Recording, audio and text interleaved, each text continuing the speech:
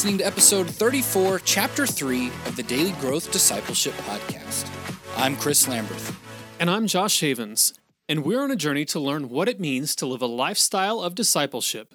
We're glad you're joining us and hope that as you set aside this time for God, that He would help you grow today in the everyday moments of life. And today we're continuing our conversation about the 5 steps of creating a lifestyle of discipleship. But we'll move on to step 3 because step 3 is another big one that we are very passionate about. And this one is walk with someone. And I'd probably say the reason why we're so passionate about this one in particular is because of the role it's played in our own life over the last 10 years or so. Literally 10 years. Yeah, and that's crazy to think about. But yeah, in fact, my wife was just asking, he's like, when did you guys first start doing the blog and podcast stuff? And it originally started with Theology in Progress. And I was like, well, I guess technically it had to have started in 2014.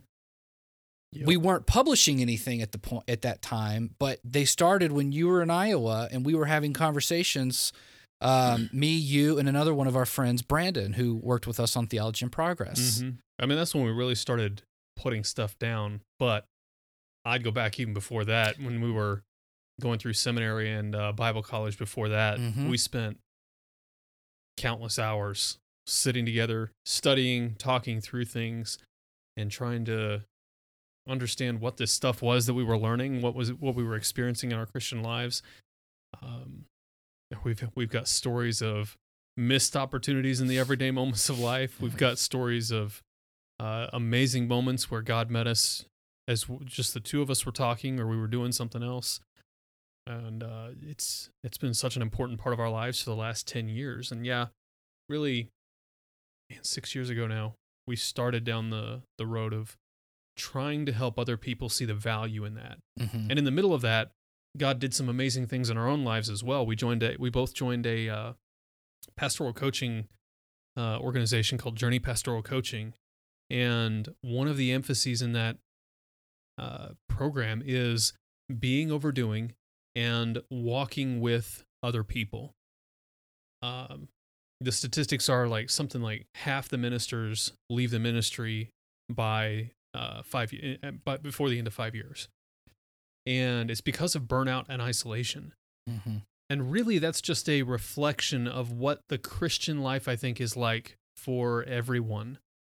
You see people leaving the church. You see people leaving the faith. You see people struggling. Maybe they completely shut down and they still just kind of go into cruising. They show up at church, but they're not really trying to live a life of following Christ. These things happen because, I believe, primarily, we're not walking with other people in community. Mm-hmm. And it's not something as simple as you show up and you have nice conversations about the weather. You talk about, oh yeah, work was really tough this week, and that's kind of where the conversation goes. No, this is, when we're talking about walking with someone, it's got to be at this deep level where you see the other person for who they are. They're exposing their faults. They're showing you who they are and all of their dirt and muck, all of their greatness and glory as well. But you see the other person for who they are, and in the middle of that, you offer them the grace that God shows you. Mm-hmm. And there's something incredibly powerful about that. And it's what makes confession to another person so powerful. Yep. It's because in our sin, we tend to think it's shameful. We want to hide and cover it up. But in exposing that and letting it go out into the world around us, making it more real, and having another person say basically what Jesus said in John 8, neither do I condemn you. Now let's keep moving forward. And also me too. Yeah. I experience those same things, and I give you grace. Yeah, and that reciprocal relationship where grace and love and honesty are flowing in the middle of that relationship, that's, I think, irreplaceable and vital to the Christian life. Mm-hmm. Yeah, absolutely. And so, yeah, we really believe one of the biggest problems with people not being able to walk and live a lifestyle of discipleship is because of that isolation. Is we just feel too closed off and isolated by the church and by others. We look at their lives either at church because we put on the best facade that we can on Sunday mornings, or we look at their lives on Facebook and Instagram and we see them through those filters. And it's only once we get down in the trenches, as it were, with them and get to know them at a much deeper level do we begin to realize that actually they're going through the exact same struggles that we are. We are really in this thing together. And so there's just a powerful thing that happens when we discover that about another person, and yet we're still pursuing the same goal together. And so, like you said, we've seen it play out in our lives time and time again over the last few years. And I wouldn't be here without that relationship. And so, neither would I. Anyway, it's very encouraging. So, we've got some great resources on this too as well. We'll put links to some of the stuff at Journey Pastoral Coaching.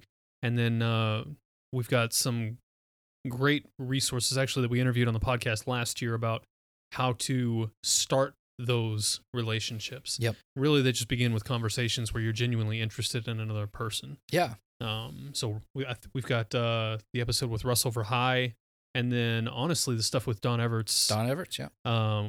Having spiritual conversations with other people. His was leaning more toward evangelism and outreach, but at the same time, I think it applies really well to the relationships that we have with each other. Exactly. Because, we do have, and part of the point is in Don Everett's conversation was that we're afraid of having those spiritual conversations, in particular with people who aren't Christians. And so we have this idea that we're afraid of those conversations. And so, but I feel like we have the same sort of fear within the church. We do. We're not comfortable reaching out to somebody and asking them something simple, like maybe what's God doing in your life today? And maybe that's even the cliche one, and we don't want to ask that question, but even that could be very, very powerful. So, and the crazy thing is what his research found, the research that he did in partnership with Barna, was that people actually feel better about themselves after they've had a spiritual conversation. Absolutely. So, go do it. Feel better about yourself today. Exactly. And give that gift to somebody. Yeah. By doing that. So, you got to walk with somebody. It's imperative.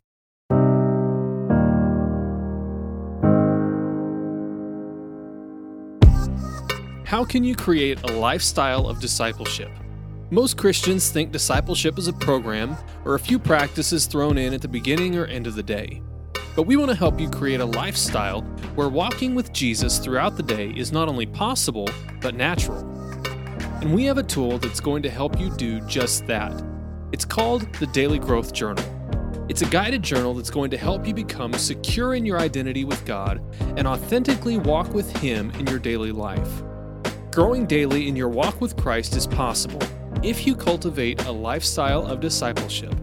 And the Daily Growth Journal will help you do just that.